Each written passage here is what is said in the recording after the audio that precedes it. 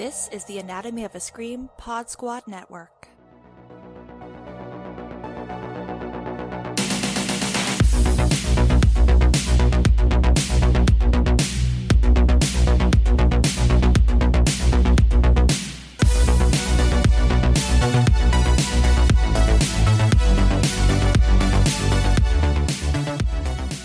Welcome back to White Ladies in Crisis. It's a podcast dedicated to women losing their marbles, and we are talking about Physical, episode 205, Don't You Wanna Watch? I am Joe Lipsett, and I am joined, as always, by Jen Adams. Hello. As well as Gina Radcliffe. Hello. All right, ladies, we have what we affectionately described off-air before we began recording as possibly the best episode of the season to date, and I am really psyched to dig into this. Can we begin with the tape? Yes. Whew. So we have a little bit of blackmail going on, as we anticipated last week, but it doesn't quite play out the way we thought. Or maybe it does. I don't know. It feels like Tyler and Bunny ended up doing kind of what we thought they would do, but they took a detour to get to where they end up. Yes, and it just made me love them both more. I love how conflicted Tyler is about this. I love their whole emotional journey. I love their little covert spy operation in the mall. It just I could not love Tyler more. And him and Bunny together, it makes me wish that we had more of this kind of dynamic for a lot more of the episodes, you know? I like seeing Bunny happy and excited. Me too. Right? Mm-hmm. She's really hot when she's like this, right? Oh, yeah. I mean, I think the sort of sunglass subterfuge stakeout at the mall is such good stuff. And it's like, it's finally giving these actors something a little bit more interesting and dynamic to do than just sit on the couch and be sad. Mm-hmm. Yeah, or sit in the van and be sad. Yeah. Mm-hmm. Although I will say, that old-timey 80s van was giving me the feels. Like, I know, me too. How fun is it? Oh my gosh, I love it. Yeah. Yeah, all I needed was just some sort of heavy metal image spray painted on the side. Right. Uh-huh. Right. Just a couple of kids from that 70s show in the back, you know. Right. Yeah. Just open the back doors, just a giant cloud of weed smoke comes out. Totally. Oh, naturally. Yeah. Right. Yeah. And it has one of those shell curtains, with the of course. No. Yeah. Y'all, I had one of those in my old apartment, and I got so many splinters from it that I had to take it down. Oh, jeez. I know. It was in my tragic college era, so. Health and safety issue. Exactly, yeah. So, were you surprised at the direction this takes? Did you think that they were actually going to approach John Bream's wife? Or were you like, no, this is going to go the sad way it goes? I mean, it seems to me, my question is why her initially? Mm-hmm. Mm-hmm. It seems to me they're kind of, jumping to point B without trying point A. Right. I mean, if I was going to blackmail somebody, I would go to John Bream and say, if you don't give us money, we're going to show this to your wife. Right. Rather than going to the wife and saying, you don't give us money, we're going to what? I guess embarrass release it somewhere and embarrass the whole family, or I'm not sure why they thought that initially she'd be the first person they go to on this. Well, and I wonder if they were initially going to go to him, and she just happened to be driving their car, Yes, that's how I took it. The 90210 Dylan McKay situation, Only much less tragic. I think they were trying to pivot on the fly, and I thought, oh, well, we'll follow her for a little bit, get a sense of who she is, look at how much money she's spending. Okay, she is a good candidate.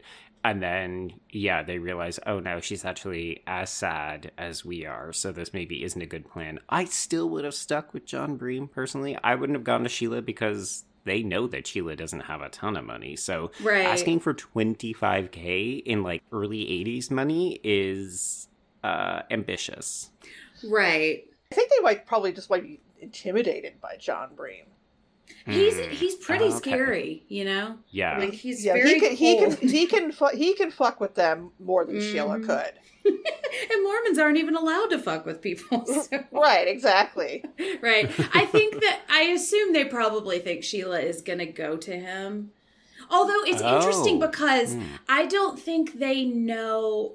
Obviously, I think they don't know about the relationship. They think it was just this one-off incident in the mall. Or I know that was unintentional, but you know I'll embrace it. But sorry, I got so enamored with my accidental joke that I lost my train of thought. You thought that they thought Sheila might go to John Bream. Oh, yeah. But now that I'm talking through it, I don't know, because I don't think they assume that they have continued this relationship. So I don't know, because it does seem they are separated by a lot of feet, you know? Like, it's not your typical affair. Right. Yeah. How could they know? They wouldn't know. I Right. have a theory that I want to. Well, not really a theory. A question that I want to run past the both of you. Okay. John Bream seems to be startled that the camera was where he was when he and Sheila had their first encounter, but the security guard, who just happens to be a friend of Tyler's, says, "Oh, he installed that camera."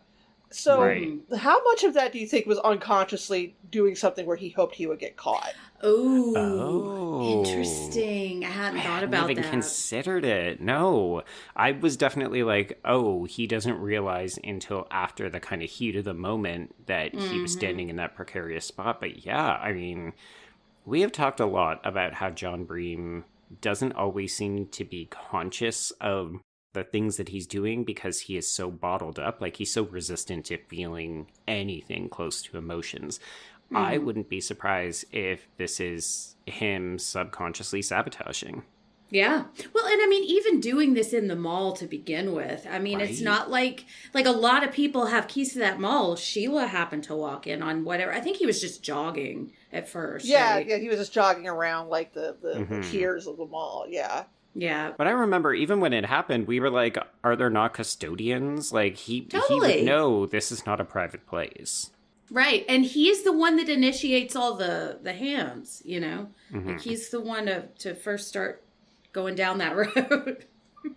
It's just like when he's like, you know, he seems to be having, you know, a good day, in as much as a good day as John Bream is, you know, able to accomplish. He's got that whole sort of, you know, I just got laid kind of thing where he's like whistling and, you know, kind of got he's like Ron Swanson wearing a red shirt, you know? he's got a little bit of a spring in his step. And then like he sees the camera, and it's more like, oh God, what have I done? Like not so much like that camera's there, but you know, it's like it's like all of a sudden it's, you know, the realization of what he has done has come over him. But I don't know. I mean, I feel like he could have at some point said, well, maybe let's move over here so we're not right in the, you know, the camera sights of the camera that I installed. Right. And I think that what have I done thing is less like I have committed what could be described as an act of adultery. More so like I have outed myself as wanting something different for my life, or I have like put this more on display. Like, this isn't a private thing anymore. Right. He's let the genie out of the bottle, as it were. Yeah. Just the euphemisms are just flowing like crazy. I love it. Well, if we think about it too, I mean, I feel like Physical is a show that is interested in interrogating not just private versus public lives, but also what happens when people start to open themselves up to new possibilities, right? Like the show introduced all of these characters in very stagnant, sort of stifling positions. And the more that they've started to like embrace who they are, what they truly want, you know, yes, it definitely creates conflict, but it also opens them up to new people, new experiences. And I think in John Bream's case, this was like a direction that it seems like he had never actively considered. And now all of a sudden he doesn't know how to turn it off. Right. He can't stop thinking about it now. Right. Yeah. Right. I mean, the other thing that happens in this episode with him is that he goes to visit what we discover is his queer father's lover who lives on a boat and is super kind and patient. But, like, John Breen basically asks him for permission to pursue either adultery or potentially divorce or just, like, the dissolution of his current life. Yeah, that was fascinating. That was one of the things I was like, yes, the show is finally giving us more depth for this character, because that just answers so many questions, I think, about who he is and how he sees what his life is supposed to be, you know, because of who he was raised by, you know. If I recall, his father supposedly drowned. Is that right? I mean, what do we think that he might have actually committed suicide? I think that's the implication. Yeah, I wouldn't be surprised at all. Or maybe passively, you know, like He just kind of like threw himself into the water and just kind of laid there and waited to drown. Yeah, or like put himself in a position where it would have been easier for him to die than to be saved, you know? But, like, it's hella telling that this lover lives on a freaking houseboat, right? Like, did Dad just go over the side one night? Yeah. Well, and I mean, this all plays into his fear of the water. Like, this is or John Bream's fear of the water, because not only does it represent his father's death, but this, like, major secret that he's been carrying. Right. Yeah, that's a good point. Like, there's just so much tied up in that. Yeah. And I find it interesting that the lover was not at all surprised to see him there. No, not at all. Which kind of suggests that he's visited him before. Absolutely. Yes. In a non-confrontational way, which is surprising, considering that the Mormon Church is not particularly inviting Not super kind. No. of gay people. No. Yeah. Now, I didn't get the sense that I got the sense it was more like a fatherly kind of relationship, or more like a mentory friendship relationship, not any kind of like explicit, or not explicit, but like any kind of romantic thing. Is that the sense y'all got? No. I think that John Breen may feel. Did this character have a name? I apologize. I didn't catch it. Okay. Yeah. He talks about John Bream's father, whose name we find out is Porter, but I don't think we learn this character's name. I think that John Breen perceives him as maybe the person who knew his father best. Yeah. Yes. I almost thought he was a therapist at first. Before they started talking about his father's relationship, I was like, is this like a secret, like, therapy kind of thing? But we also know, I know, I want them to go to therapy so much. I saw, one of my friends sent me a gif of MILFs, which is man I'd like to find a therapist for. And I was God. Oh, that's my new favorite phrase, and all the men on the show need one. I was going to say, and all the men on the show. I know. But we also know that it seems that they have a financial agreement as well, which I assume is to keep this man from revealing his relationship with Porter. So it could be that in just kind of the course of him paying him or establishing this relationship, they've kind of gotten to be friends. And I also think he's kind of a person where John Breen feels like he doesn't have anything to lose by being honest with, So it could be that there's a kind of safety or comfort there. Oh, yeah. Wait, did I miss the financial aspect of their relationship? He's talking about dividends or something. And it could be that I am taking the plot of Death at a Funeral and projecting it onto this situation a little bit. Oh, interesting. I took that just to mean that this guy was a financier in some of his ventures. I didn't consider it like a payoff. I imagine that John Bream either worked for or inherited his father's business, and this dude was a partner in multiple senses of the word. Yeah, I mean, it could be that's how they met, or that's why they were in business together. So yeah, I mean, yeah, it's just another part of his life that is so completely secretive and repressed, and just, we have to speculate so much, Right. I found it fascinating because this felt like we were cracking the character open in a completely different facet, and it's like one scene with a character who isn't named. Right, exactly. Yeah, like I, several times, described John Bream as creepy. But like I said, here, just the way, like, again, he's still very reserved. He's still, not particularly, he never actually says, explicitly what he's talking about as far as, wanting to get away from things. But, like I said, again, the fact that he seems as comfortable as he's capable of being around this guy, who, a lot of other people would see him as being partially responsible in a situation for, the person's death, who was probably very depressed, probably felt at least as trapped in his situation as John Bream does.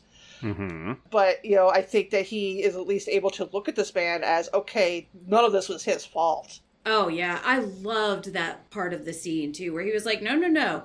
It's the rest of his life that was the problem. I was the one who gave him what he needed. I thought that was just such a sweet moment. And that's what John Bream needs to hear, too. I do love the line about, I want someone to tell me that it's okay to walk away from everything. And he's like, no one's going to tell you that. Like, who would tell you that? Yeah. I know. I mean, especially when there's, like, children involved and, like, dude, you got a pregnant wife. I mean, not that this guy knows that his wife is pregnant, but it's like, no one's going to tell you just to, hurt a lot of people in your quest to find what you need in life. Yeah. But, I mean, that's such the truth, too. And, like, I have, like, implored the heavens at times in my life, like, just tell me what to do or just tell me, and so I totally understand that need. Like, I just need permission for this.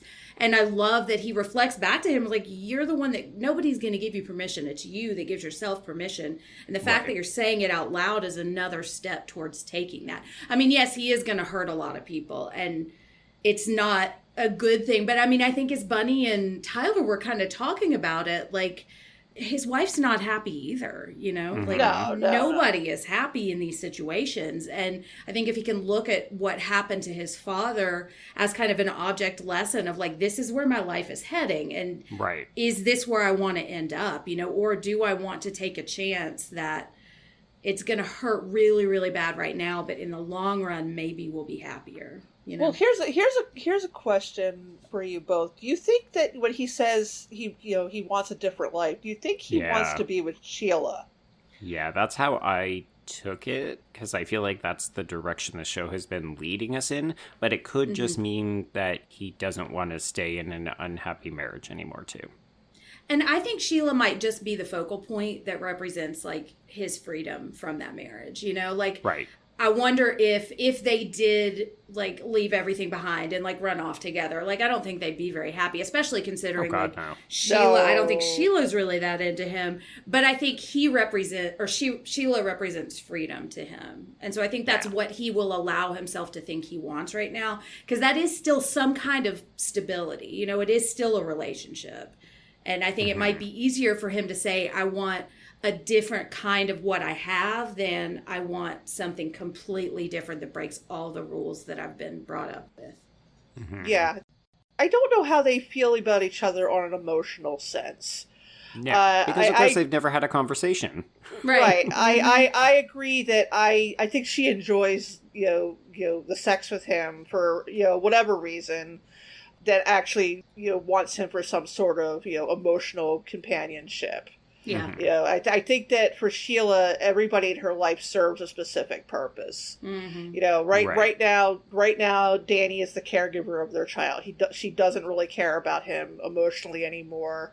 We can see that she is trying to get him to admit that he's cheating on her because she wants him to be the bad guy, and so it could make it easier to end the relationship.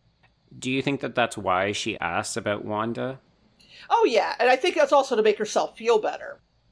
Ah. Now, the thing is, Danny has cheated on her. Right. But she doesn't know this. No. She doesn't. It was Maya that found out. That's right.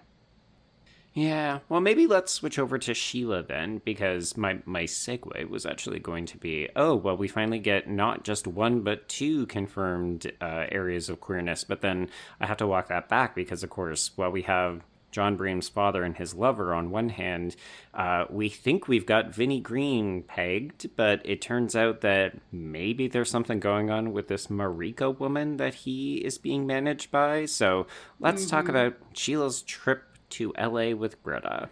Yes. I love Anna Gunn. I just have to say, too, it took me a minute to recognize her as Skylar from Breaking Bad, but I was so happy to see her on TV again, even for just a couple of seconds. Mm-hmm. Yeah. It seems like you wouldn't cast her unless you were going to give her more to do. So I feel like this isn't the last we've seen of her. And I wonder what the nature of their relationship actually is, you know? Yeah. And I kind of wanted to get y'all's read on that.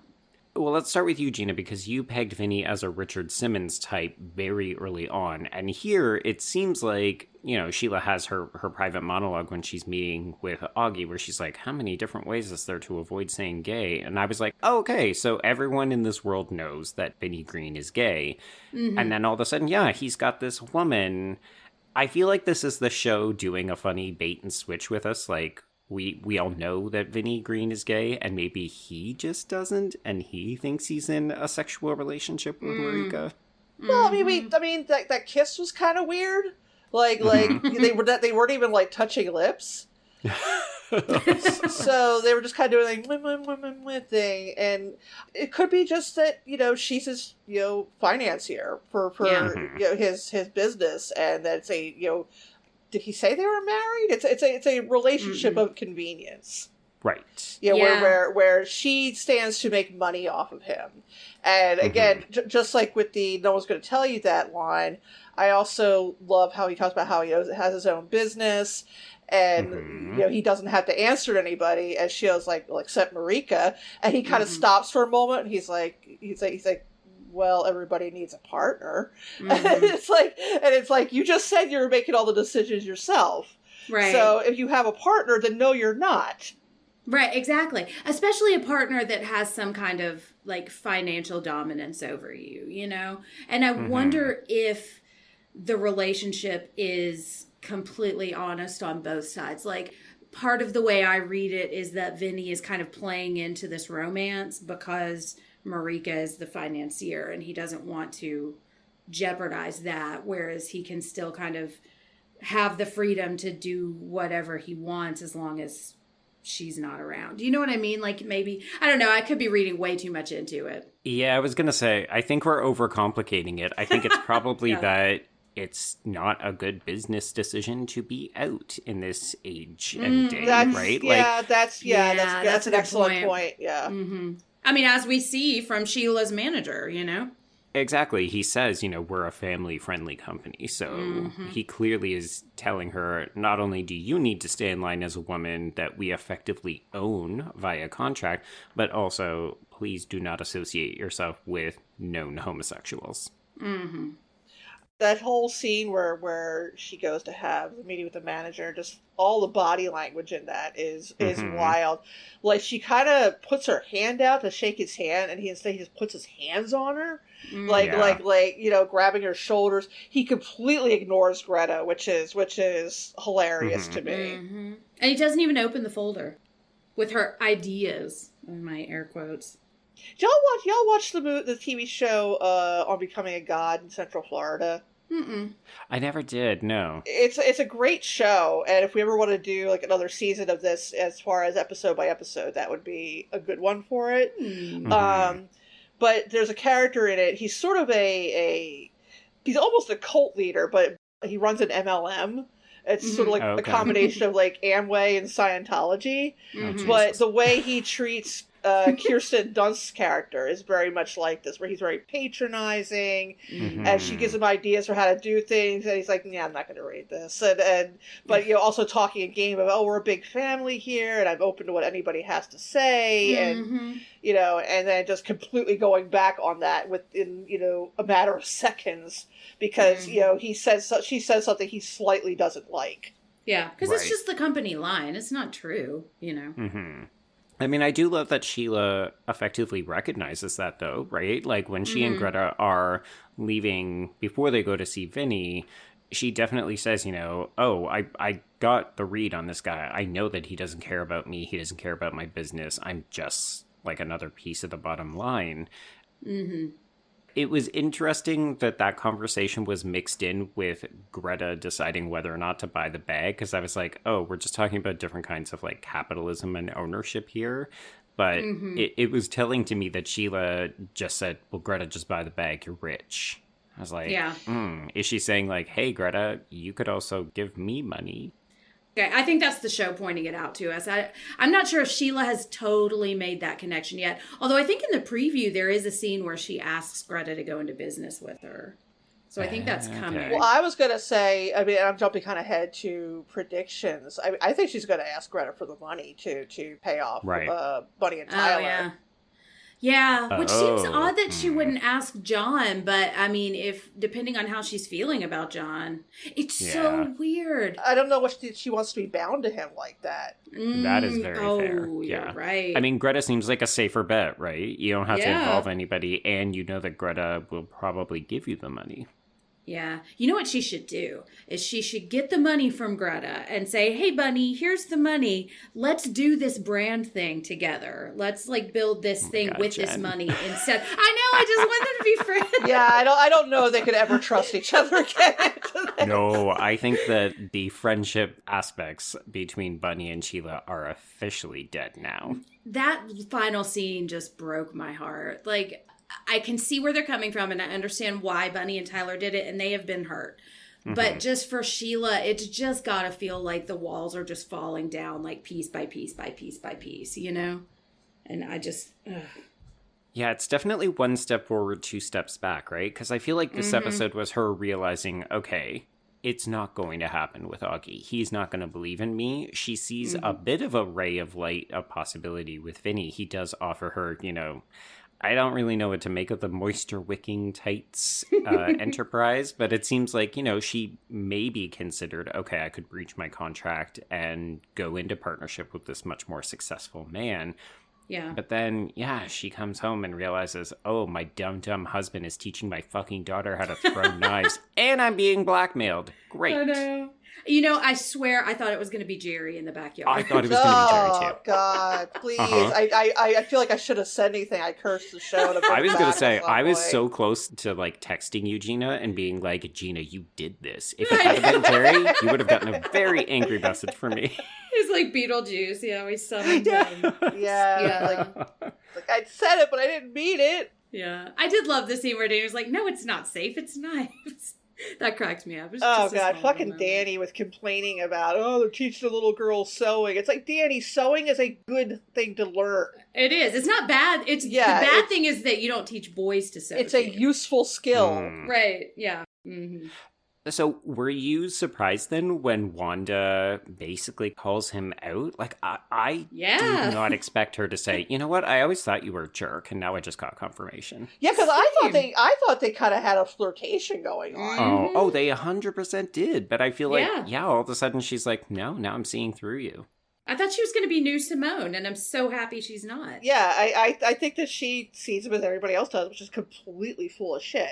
Mm-hmm. Honestly, I think it would have been fine if he had have complimented her son Leo for doing a great job on that PBS commercial, but when he didn't and other people did, I think she was like, nope, the jig is up.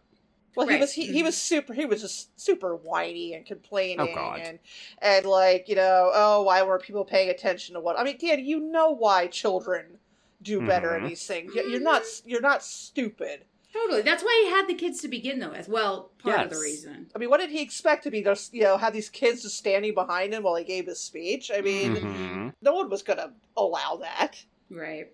Yeah. I did like him getting called out on it though. Oh, because I was expecting this season to just go down the Simone road again and have another woman blowing smoke up his ass that he's going to be like tempted by, you know? Well, okay, and that's a really good point, because I wanted to kind of pull back a little bit from just looking at the show character by character or like storyline by storyline, because I feel like the last two episodes have been a turning point overall. Like, the last two episodes feel so strong to me, like... All of a sudden, all of the gentle qualms or concerns I had about whether the show was ever going to find its own voice and kind of click in place, they've all gone away. These last two episodes have been so good. Mm-hmm. Yeah. I feel like for a long time, the show has known what it's doing with Sheila.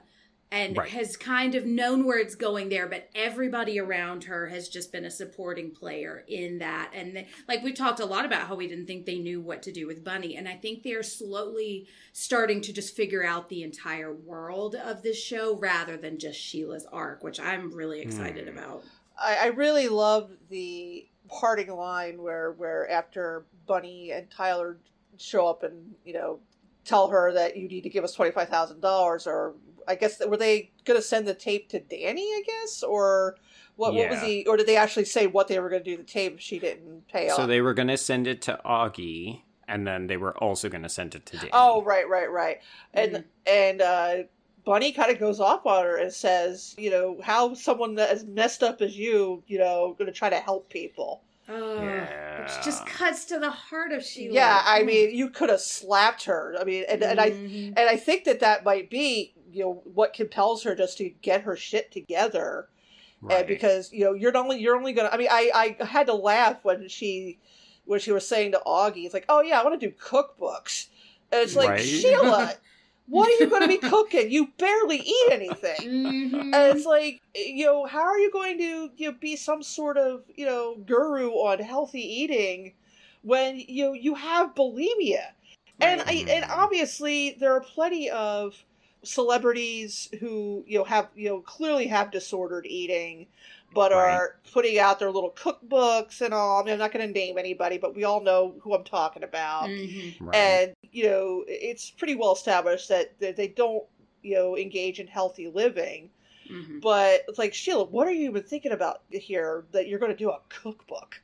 Right. Mm-hmm. What are you going to fill the pages with, Sheila? Right. I mean, she's so ambitious. Like, I think it's one of the things that I love about this character, right, is that she will do and say anything to get out there, but also she never stops to think about, okay, aside from getting rich and getting famous, how am I actually going to accomplish my goals? Do I even actually want this? Like, she's so desperate to not be a stay-at-home mother who is married to Danny. Like, she's just running head first into things without actually thinking things through. And it'll be interesting to see if she ever comes to that realization of, like, am I actually doing things because I enjoy them? Like, she enjoys aerobics because of the way it makes her feel, but it's because she has huge control issues. And for her to then say, oh, well, like, she literally says lifestyle branding in this episode. I just thought, Sheila, do you even know what that means? Like, do you know what that means to you? The level of scrutiny that is going to invite into her life is going to be just nuts. Yeah. And that's why I'm saying she's got to get her shit together. She's got to get her shit together. figure out, if she and Danny, can keep going the way they are, which they can't. No, I mean, Maya is just completely acting out at this point. Doesn't want anything to do with Sheila. Mm-hmm. And I think that she needs to figure things out to even save her relationship with her kid at this point.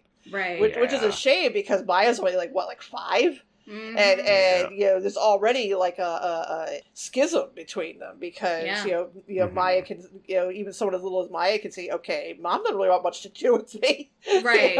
And Sheila does come off as very phony. Mm-hmm. Yeah. Like, she smiles at her, but it doesn't really kind of go to her eyes, and it feels all very forced. Now, I don't mean to say that Sheila doesn't love Maya, but Sheila is also not very good at expressing love in an honest way. No, to anybody, but definitely not the kid. Right. Yeah. And I think that Maya is starting to figure that out because, kids can see that kind of thing a lot sooner than you think they can. Yeah. Mm-hmm. Yeah, it's about to get real messy, I think, in Sheila's world because, like, part of getting her shit together is going to mean taking away all of the covering mechanisms she has, like, and all of the structure. Because I think that working out does make her feel really good, but it's also another addiction, Mm-hmm. And we see that, like, when she left the funeral to go work out in her funeral clothes, which just maybe that like activated some of my control issues. I'm like, what are you wearing? But like when you start, and not to get too personal, but like I've kind of been through this, like trying to get healthy with a lot of control issues, and it means taking away all of the structure And then all that's left is the mess. And then you have to figure out how to build the mess into something that works. And it's terrifying. And it's like you feel like you're just exposing your whole life to the world. And I feel like she's going to have a really, really hard time with it. But I want to see her do that because that's what she needs, you know? Oh, for sure. And I think that's where the compelling drama and conflict of the show is going to come from, right? Like, we know that Sheila can do the work to grow her business. We've seen her hustle and make things happen, but she has never been prepared to do the work on herself. And I feel like that's what the whole show is about, right? You know, she's either going to have to figure that shit out or she's going to continue to fail. Right. Yeah, I like the way you put it. Like, she's going to have to realize if this is actually what she wants. Like, does she want to be Vinnie Green? Or is that just the next step in this compulsive need to succeed and need to keep pushing herself, you know? I think she is. I think she is good and done with having to answer to people. It definitely seems that way. I don't think she wants a situation. And I think that this would be the situation that Vinnie has with Marika would be the same. She'd find herself in the same situation with John Breen, where you know, he is funding her, you know, and she has the illusion of being an independent businesswoman, but at the end of the day, he's still the one making the decisions because he's the one that has the money. That's a good point. And I don't think she wants that. I mean, she shouldn't want it. But I'm hoping that she can see that Marika is the one actually kind of pulling the strings. And, you know, Vinnie is just kind of the face of this brand. Yeah. And I feel like Greta would listen to her. Like, if she and Greta went into business together, Greta, like, I love this thing she's been doing recently of, like, kind of starting to talk about herself, but then pulling her back and saying, no, I'm here for you. It's okay. You know, and it's kind of a sweet acknowledgement of, like, I can share my interests with you, but I also am willing to be here for you in this moment. You know what I mean? I feel like they would make a good partnership together. Yeah, Greta's the only person who doesn't judge her. Right. Oh, for sure. I feel like she feels comfortable with Greta. Yes, as comfortable as she feels with Annie. Right. You know, as comfortable as she's capable of feeling. Yeah. And I think that, you know, if she is, you know, the problem is that she can't just tell Greta, oh, I need $25,000. Right. You know, she has to tell him, well, I'm being blackmailed. She has to explain. Right. What do you mean blackmailed for? Well, I was in a mall masturbating. Yeah. Which Greta would be totally cool with. I feel like she would actually be kind of excited because it's not Danny, you know? I think she'd be a little shocked that it was John Bream, though. You know, because he's a pretty prominent person in their area, so... Unless you just say, I was caught on tape masturbating in the mall. Yeah. I didn't say I was with somebody else. I guess she doesn't have to be specific about it. Yeah. She's probably not going to ask to watch the tape, I mean, Ernie might, but... Ernie might, yeah. There we go. It's just because he likes electronics, you know? That's the only reason. And video, yeah. Right, yeah. Okay, so money is definitely going to be at the forefront. We've got $25,000 in blackmail. Maybe that's going to go to Greta to help solve. But then also, so this is me switching into prediction mode for the next episode. I do think that Sheila's going to try to work with Vinnie Green. I do think she's going to accept his offer for partnership, and it'll be a question of whether it's actually better or if she's just entering into a new contract that she didn't realize she was signing. Right, because part of me heard that and was thinking, oh, is he just trying to eliminate her as direct competition? If he can get her on board in a like subsidiary kind of way, then he can maybe make her sign a non-compete clause or something like that, you know? Yeah, but I also think that she could really learn a lot from Vinnie Green. So, like, if they approach this relationship in the right way, I think it could be really good for her, but also really bad. All right. Any other ideas about what we might see in the future? This is not just because I love Tyler, but I want to see how this actual blackmailing kind of goes for them. I want to see what happens, like what they're going to do. What's their end game after this? You know, how are they going to continue to stay relevant to the plot? Like, I'm just curious to see where this goes. And I love how they're setting up how conflicted Tyler is about this. So I want to see more of that, you know. I think at the end, I think Tyler still kind of likes Sheila. I think so too. I think so too. Yeah. If they can, you know, both get the money and not have to not that they're going to hurt her, but you know, impact her life, he'd rather do that. Right. Mm-hmm. You'd be like, look, Bunny, you and Sheila should be best friends. You should work together again. I'm not going to give up on it. I mean, I also feel like, you know, Mrs. Bream looks like she's about to pop any minute now. She is. So Yeah. Right. I wonder how, you know, I wonder if like, the birth of their new child is going to, you know, either John Bream's going to say, well, you know, maybe I should just do the right thing and, you know, continue to take care of my family, or if it's going to drive him away even more. Yeah, because he can't get wound too much more tightly than he is. No. Yeah, I mean, we've got multiple characters dropping the word righteous in this episode, and it'll be interesting to see who ends up entering down that path. It's just funny to me that like the flashback at the beginning of the episode where he's walking into the mall, that's like the closest I've seen him smiling. Right, I know. Episode. Mm-hmm. I didn't think this show would make me feel sorry for him, but I know. I'm starting to feel sorry for him. I know. I want good things for him too. You know, I mean, he's responsible for the position he's in, and he's not a good person, but. You know, I don't think there are any good people on this show. I don't think there are. Except Greta. Yeah. Right, except Greta. But on the other hand, I don't think there's anybody that is completely bad on the show except Jerry. Oh, no. So Jerry. So we've got Jerry and Greta. That's our scale. Yeah, the spectrum is. Right. Okay. Well, Jen, if people want to talk to you about... I have no idea. What would they want to talk being best friends and doing aerobics? Yes. There we go. Yes. People want to talk about happy things. How would they get a hold of you? Yes, you can follow me on Jen Ferratu at Twitter and Instagram. I don't know what kind of prepositions I just used in that sentence, but follow me there for more concise thoughts. You can also find me on the Losers Club podcast, which is about Stephen King, and on the Psychoanalysis podcast, which is about horror movies and mental health. Nice. And Gino, what about you? I co-host the Kill by Kill podcast, in which we talk about horror movies, focusing on the characters. We also have a little side project called Dish by Dish, in which we're doing a Hannibal rewatch. We are currently 4 episodes into season 3. Shortly before we get entirely too handsome Francis Dollarhide showing up. And I am on Twitter under Gina Does Things. Excellent. And if people want a little bit more of me, they can hear me on Horror Queers every Wednesday, and I can be reached at B Still on My Remote, and that's the letter B. All right, so we are past the halfway point in the season, so when we return next week, we will be into the back half. I'm intrigued to see where it goes, but until then...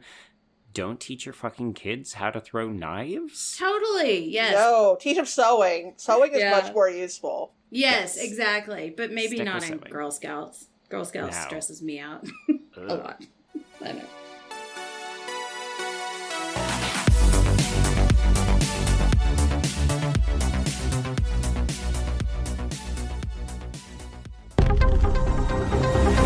The Anatomy of a Scream Pod Squad.